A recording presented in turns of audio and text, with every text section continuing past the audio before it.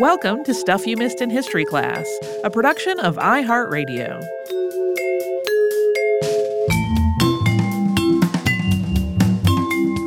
Hello and welcome to the podcast. I'm Tracy V. Wilson. And I'm Holly Fry. Aleister Crowley is somebody I've been considering for an October episode for quite a while. But the thing is, I would kind of stumble across his name in some totally random other part of the year that has nothing to do with October and kind of go, oh yeah, I was thinking about him for an October episode, but then I'd never made note of that anywhere, and then it would be November.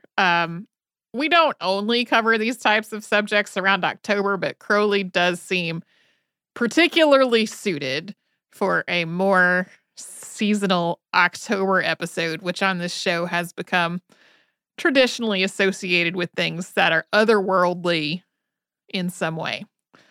I grew up in a pretty conservative Methodist household in the 1980s and early 90s. In other words, in the middle of satanic panic.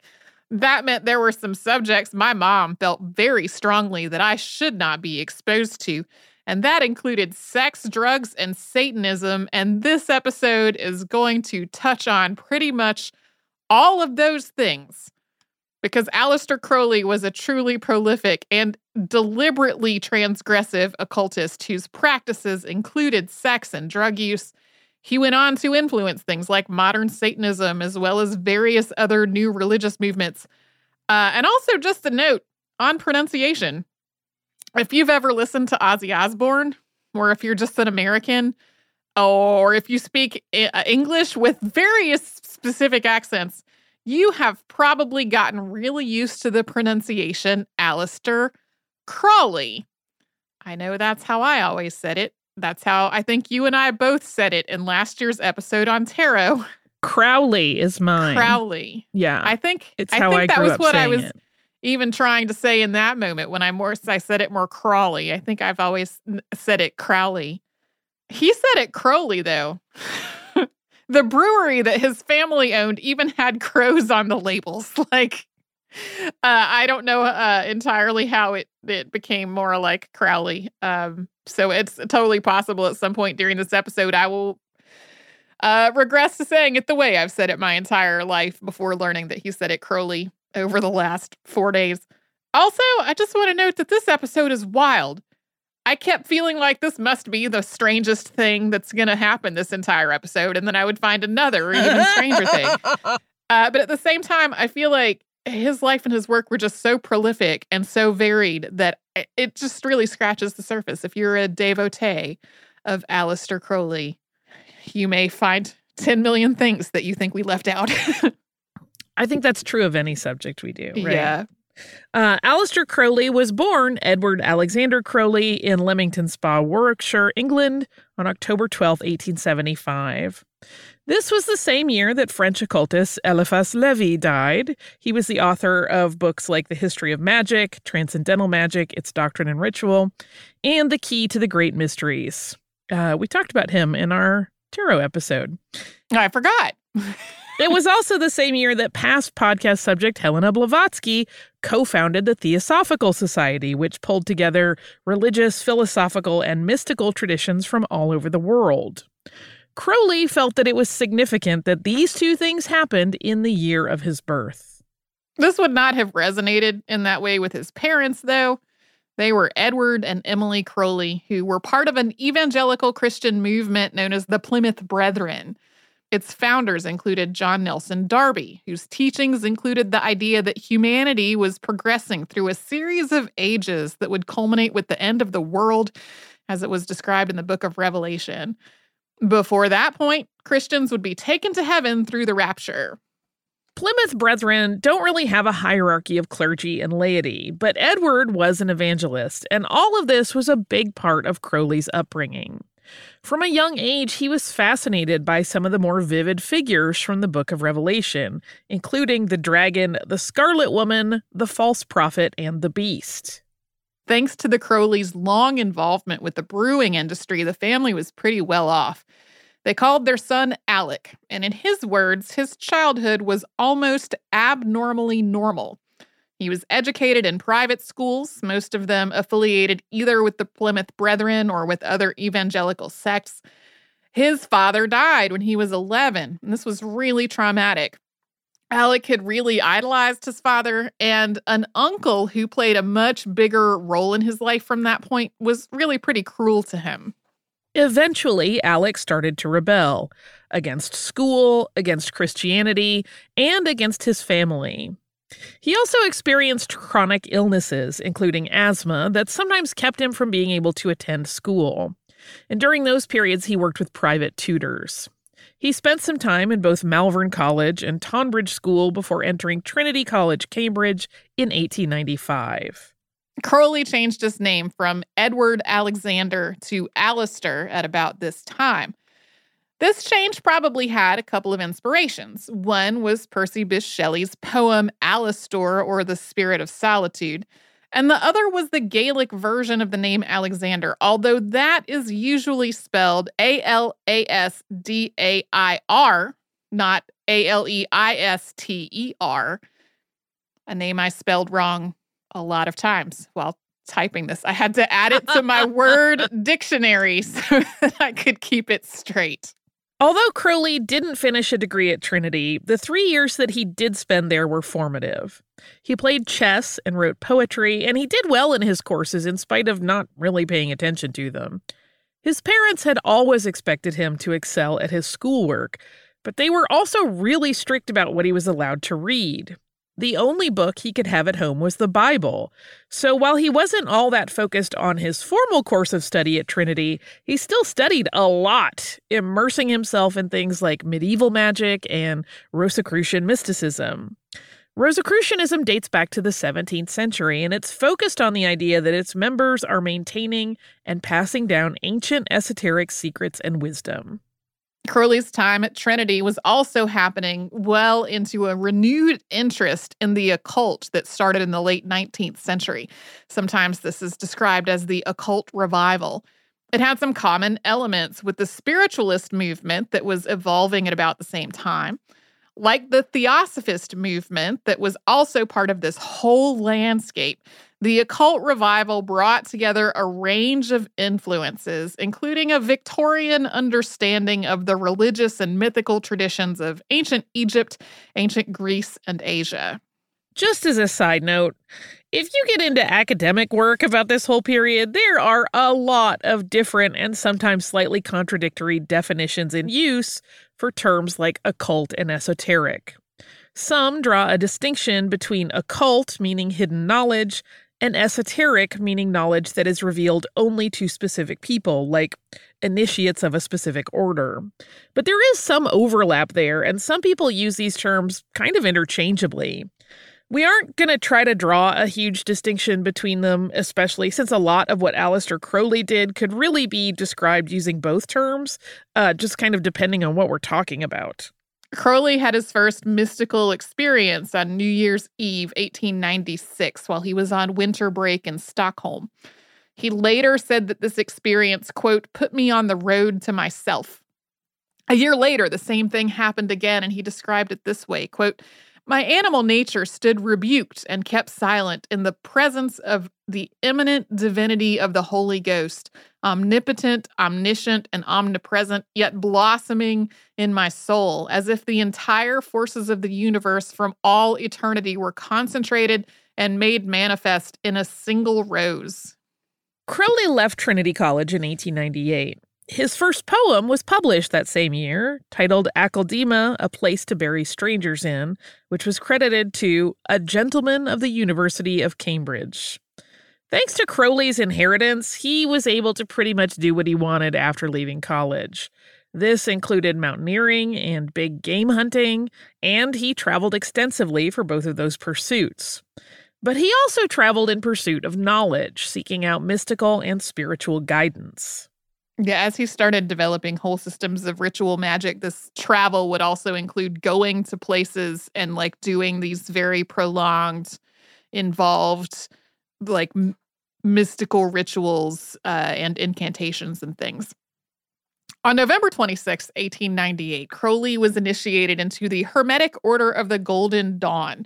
which had been established 10 years earlier by William Wynne Westcott and Samuel Liddell McGregor Mathers.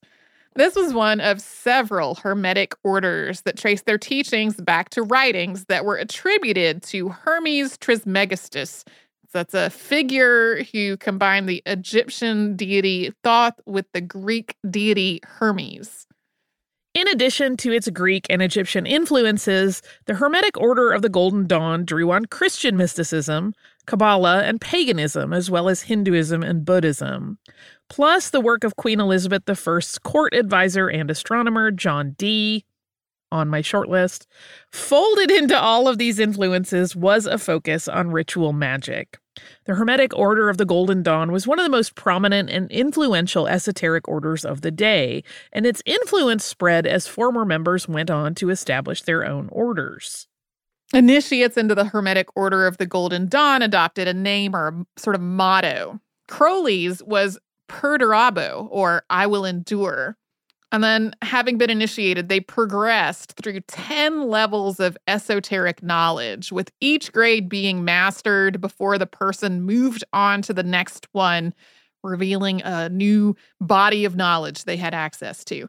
And it wasn't just that a person had to learn everything from one stage before being allowed to advance. The order's members also believed that as you mastered each level, you really evolved and progressed spiritually and psychically. Crowley had a really good memory and was also deeply interested in all of this, and he rose through the grades of the London chapter really quickly. But that did not sit well with everyone else in the order. And we're going to talk about that more after a little sponsor break.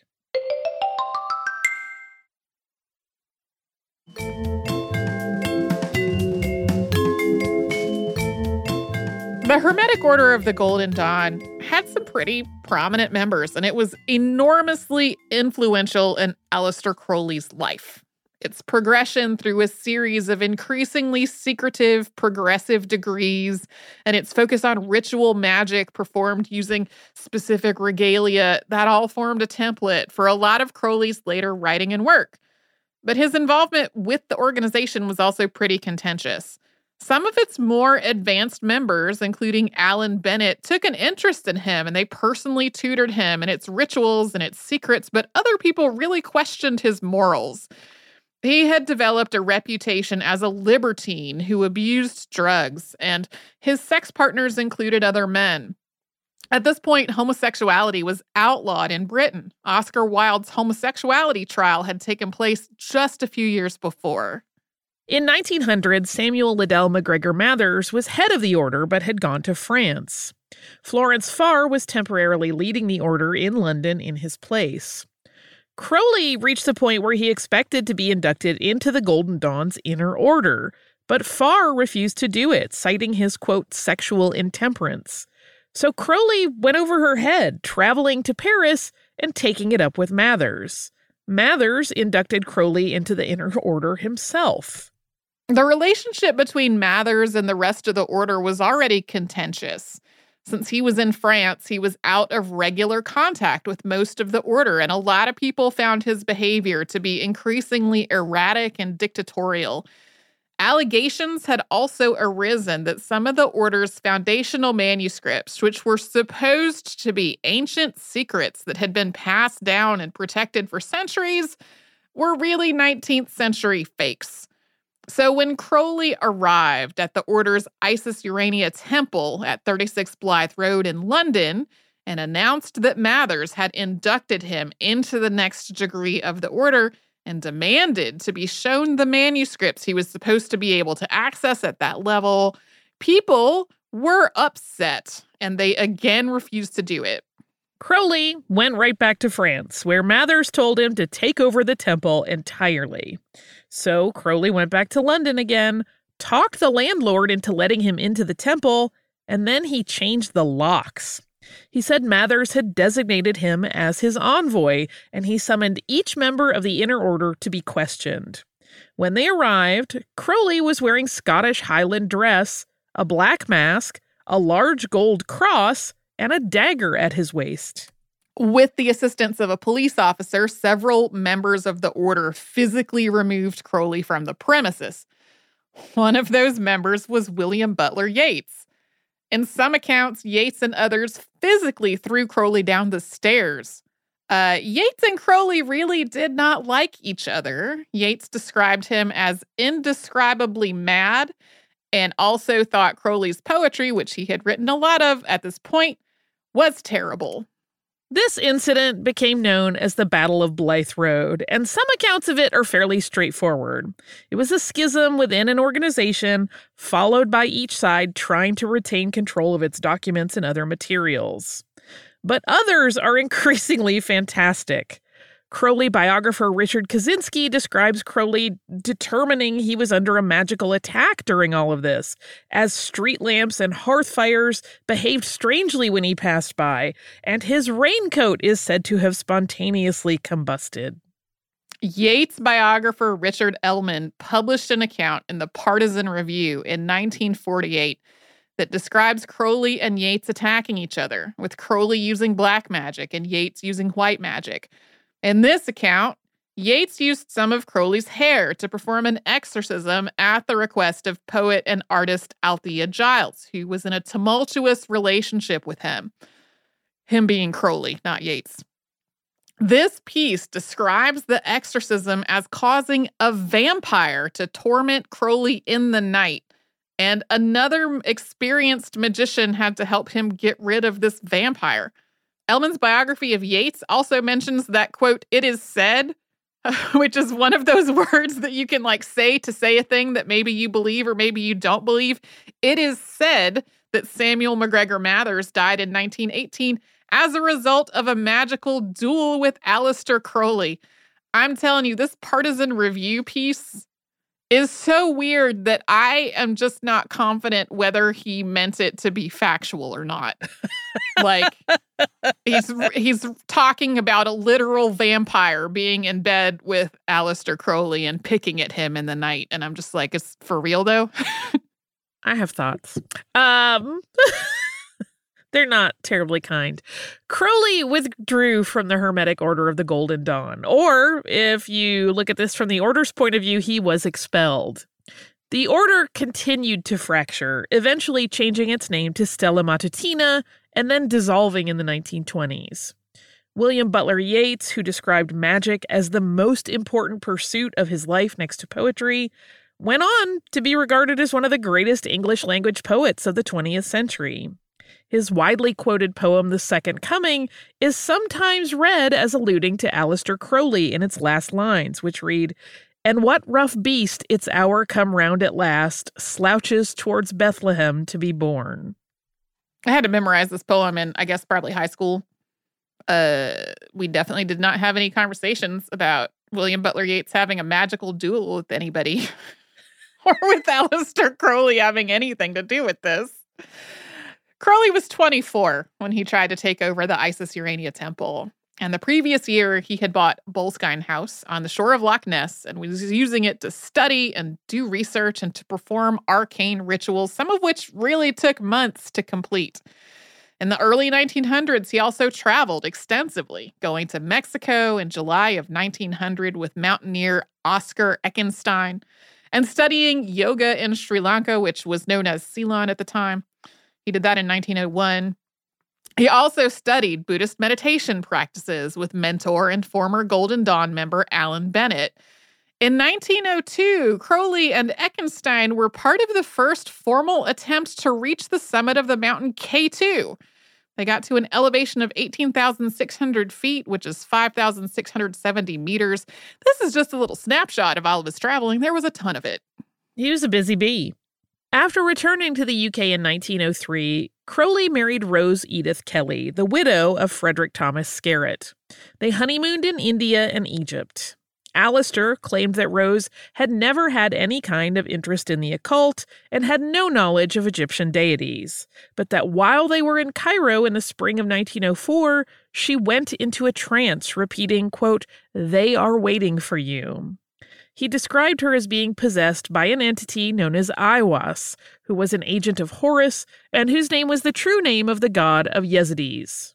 So the Yazidis are an ethnically Kurdish people who have historically been extremely persecuted, and that is carrying through until today. They continue to be extremely persecuted. It is possible that Crowley had read about them in the work of past podcast subject Helena Blavatsky. Her work about them is honestly pretty offensive and mischaracterized them as just straight up devil worshippers. Aleister really didn't believe his wife. She relayed instructions on how to invoke Horus, and he thought that what she said was absurd. He took her to the nearby Egyptian museum to see if she could identify Horus in any of the objects there. She was drawn to one particular stele, saying it identified the god who was talking to her. That object was labeled as catalog number 666, and Aleister later called it the Stele of Revealing. Aleister eventually came to believe that she was telling him something genuine, and he did various incantations and invocations over a period of weeks in March and early April. Eventually, Rose instructed him to enter the room where he had been working at noon on April 8th, 9th, and 10th. And then for about an hour over those 3 days, still reporting that she was directly transmitting the words of Aiwass, she dictated what became known as the Book of the Law. This made Rose the first woman to fill the role that Crowley would call his Scarlet Woman. This was meant to be a manifestation of the goddess Babylon, who could channel or transmit messages to him from higher beings. That's not spelled quite like Babylon. It is Babalon instead of Babylon, because the spelling with an A instead of a Y was numerologically more important in Crowley's mind. Various women filled this role of the Scarlet Woman over the next decades, typically after having had various sexual encounters, including performing sexual magic rituals with Crowley. The Book of the Law became the central text of the philosophy and religious movement known as Thelema.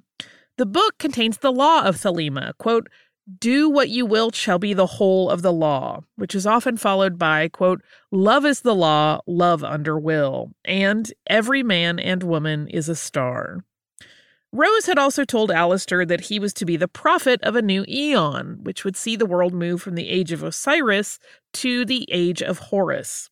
This was to be an almost apocalyptic time of struggle and strife, and Crowley later suggested that 4 printings of the Book of the Law had each preceded the Balkan War, World War I, the Sino-Japanese War, and World War II by a period of 9 months. After these events in Cairo, Aleister Crowley started associating himself with the number 666 and the beast from the biblical book of Revelation, calling himself the Beast 666 or the Great Beast 666. He would go on to write 12 more holy books between 1907 and 1911, describing himself as under the direct influence of a spirit or some kind of other elevated being while writing each of them. In May of 1905, Rose gave birth to a daughter. That daughter died as a baby. Aleister and Rose later had 2 more children and then eventually divorced. Crowley also continued to indulge his love of mountaineering and led a team in an attempt to summit Kanchenjunga in 1905. After a climber and 3 porters were killed in an avalanche, he ended the expedition. In 1909, Crowley established a religious order that's often called by the name Argentum Astrum or Silver Star. This order's name, though, is typically written as 2 A's, each of them followed by a symbol of 3 dots arranged in a triangle. That symbol is used as an abbreviation symbol in Freemasonry. As part of this, he established a periodical called The Equinox, which was dedicated to publishing things about magic and the occult. When he printed materials that had originated with the Hermetic Order of the Golden Dawn, Samuel MacGregor Mathers tried unsuccessfully to sue him. A few years later, Theodore Royce of the Ordo Templi Orientis made a similar allegation about the OTO's secrets appearing in Crowley's writings. The OTO had been founded sometime around the turn of the 20th century, and it drew from both Freemasonry and Rosicrucianism, with some of its practices also involving sex magic. Crowley claimed to have had no knowledge of the OTO and that he must have learned those secrets directly from the entities that he was channeling when he wrote his holy books. Royce inducted Crowley into the OTO, and Crowley became deeply involved and really influential in this organization, including writing its Gnostic Mass in 1913. The rituals and practices that he developed for the OTO expanded on its existing use of sex magic and involved both sexual symbolism and ritual sex. In his words, quote, "When you have proved that God is merely a name for the sex instinct, it appears to me not far to the perception that the sex instinct is God." We're going to move on to some more mundane, but we promise still controversial parts of Crowley's life after we pause for another sponsor break.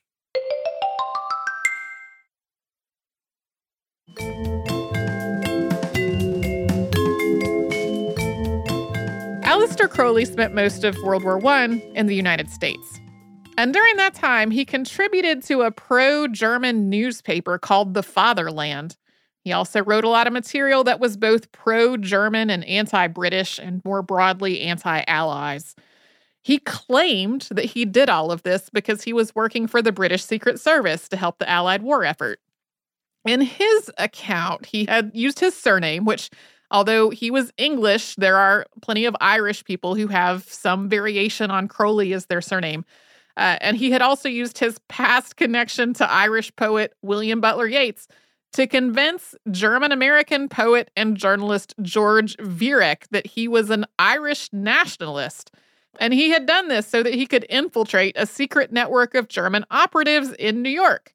As part of this entire ruse, on July 3rd, 1915, he and 9 other people sailed all around New York Harbor under an Irish flag, calling themselves the Secret Revolutionary Committee of Public Safety of the Provisional Government of the Irish Republic, and declaring war on England. Whether Crowley was really working for the British Secret Service isn't entirely clear. His accounts make it sound like he took all this upon himself and then went to the British authorities to get their buy-in, basically repeatedly offering his services as a spy, only to be ignored. He also claimed that his pro-German writing was intentionally over the top so that it would make Germany look ridiculous. Crowley's activities in the United States naturally raised suspicions. And at one point, British Consul Charles Clive Bailey confirmed to U.S. investigators that Crowley was working with Britain. But other British officials contradicted this. Although the British press was scathing about Crowley's wartime behavior, when he went back to the UK after the war, he never faced any sort of official inquiry or charges for any of the actions that really would have been considered treasonous, unless he really was doing them as some kind of covert operation for British intelligence. There is a whole book about this whole idea. I did not read the whole book, but I did read some papers and articles by the author, and I don't know where I have thoughts about where I land on it, but I don't feel like I have clear backing up of them. In 1920, Crowley started a religious community in Sicily called the Abbey of Thelema. This was meant to be a utopian community as well as a spiritual community for members of the Argent Astrum and the OTO. This community became associated with drug use, sexual excesses, and strange rituals, and faced increasing hostility from neighbors.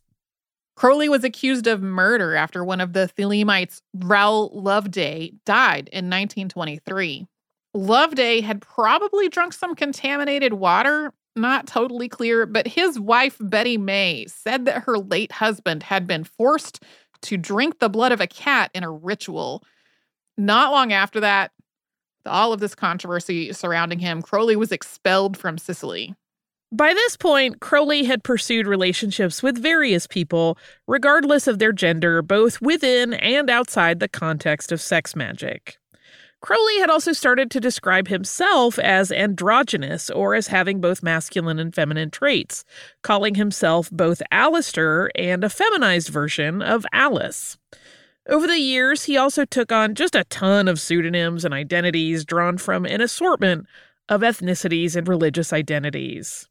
At times, Crowley used language coined by Karl Heinrich Ulrichs to describe a range of sexual orientations and gender identities. By this point, Crowley had also become addicted to heroin. We haven't really gotten into it here, but a lot of the rituals that he would do and his mystical work would be done under the influence of various drugs. In 1922, he wrote Diary of a Drug Fiend, which was a novel that he said was based on personal experience. In 1925, he was named Outer Head of the Order of the OTO. And then in 1929, he got married again, this time to Maria Teresa Ferrari de Miramar. They separated not long after that. Also in 1929, he wrote Magic in Theory and Practice. This outlined, quote, the science and art of causing change to occur in conformity with will. Crowley explained that he spelled magic with a K at the end because, quote, I chose, therefore, the name magic as essentially the most sublime and actually the most discredited of all the available terms. I swore to rehabilitate magic, to identify it with my own career. In 1930, Crowley faked his own death in Portugal, leaving a suicide note for 19-year-old Hanni Jaeger, who was the latest to be appointed his Scarlet Woman.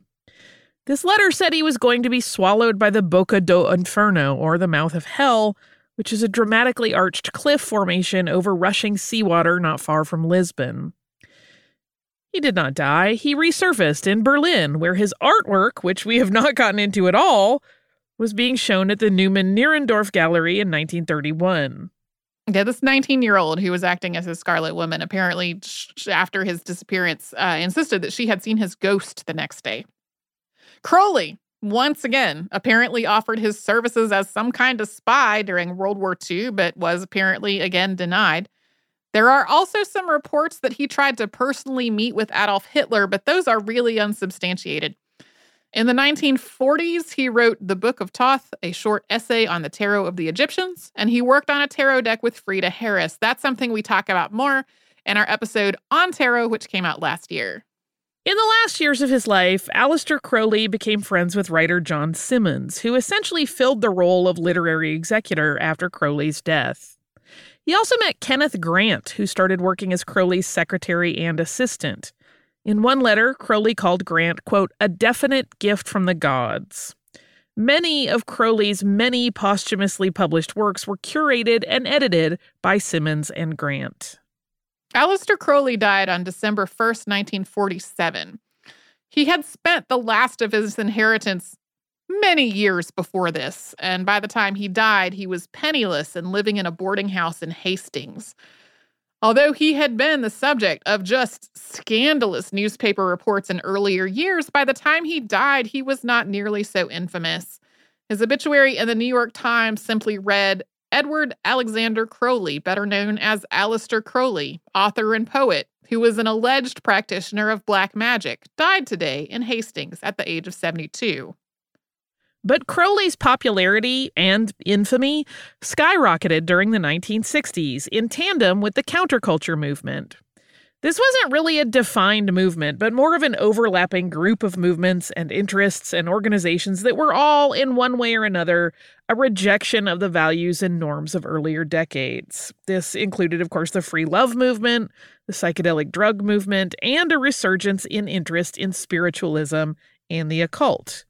All of which makes total sense for people to bring Aleister Crowley into it. A ripe time. Yeah, Aleister Crowley is one of the people on the cover of the Beatles' Sgt. Pepper's Lonely Hearts Club Band, which came out in 1967. He's in the back row, second from the left.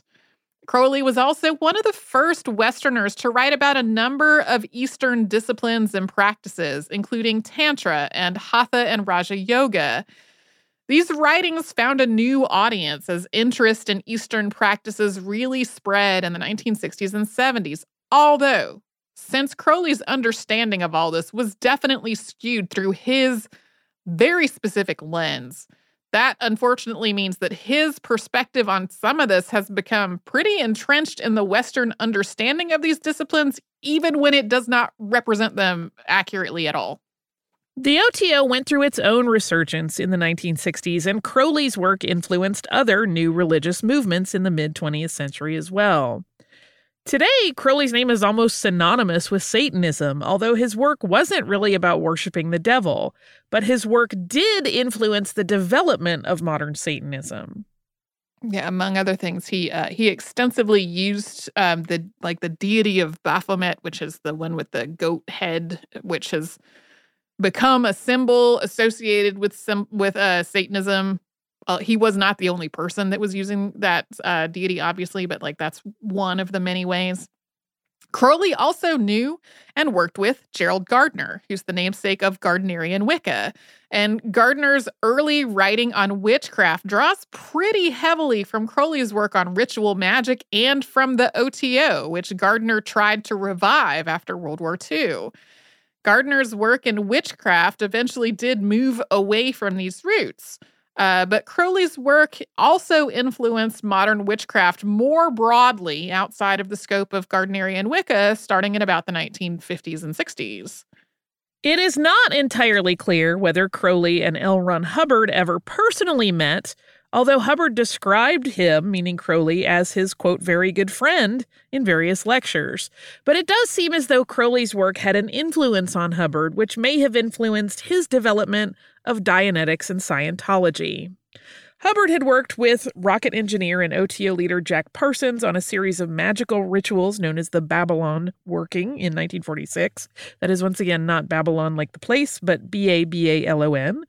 These were based on Crowley's teachings and were centered on the idea of conceiving a child that would be known as the Moon Child, which would allow the deity Babylon to take a human form.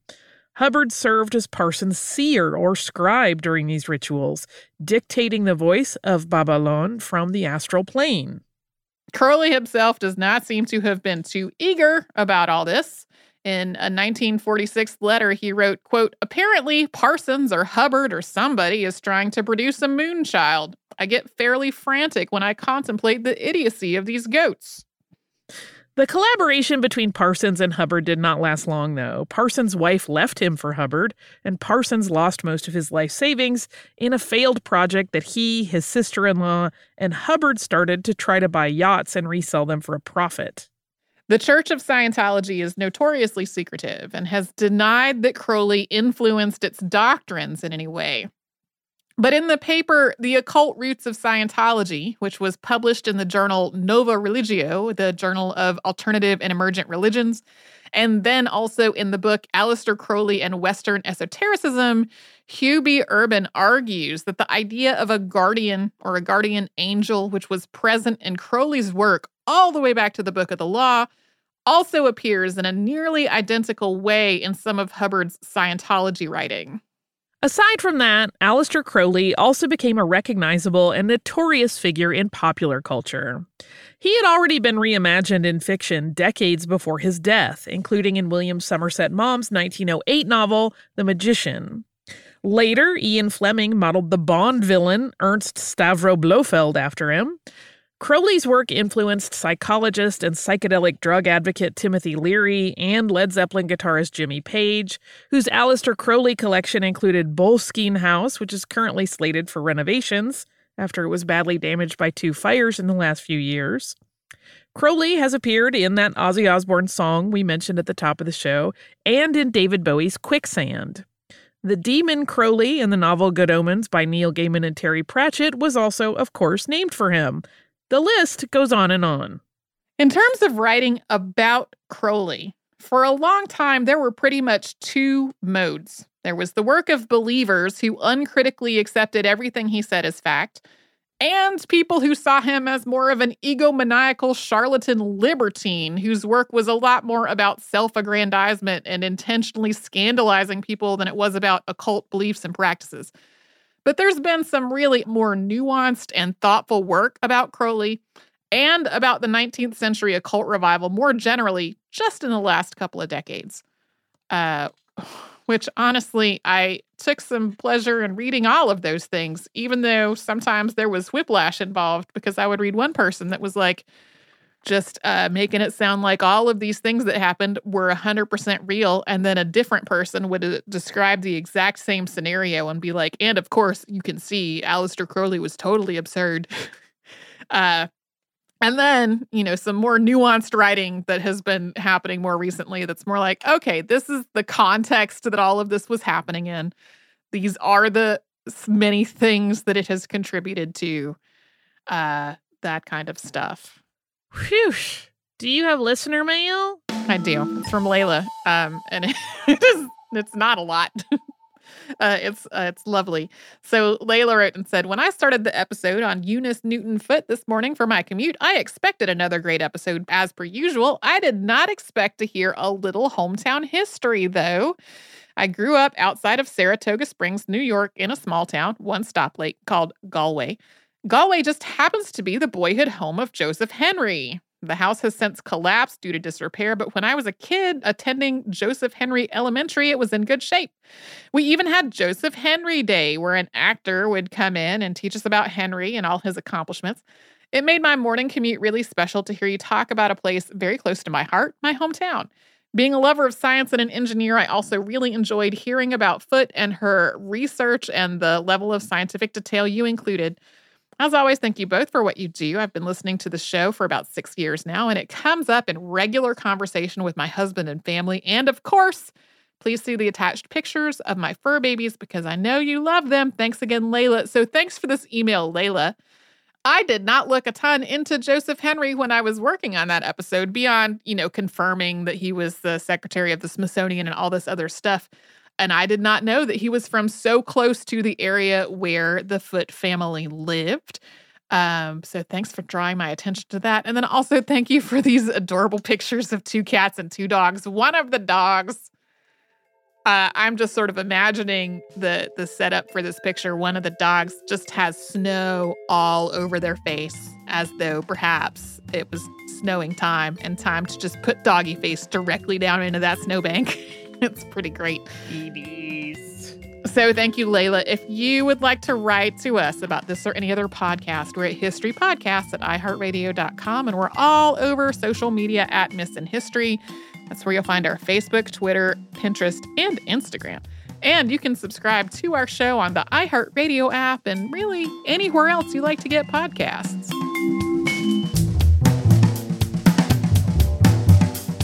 Stuff You Missed in History Class is a production of iHeartRadio. For more podcasts from iHeartRadio, visit the iHeartRadio app, Apple Podcasts, or wherever you listen to your favorite shows.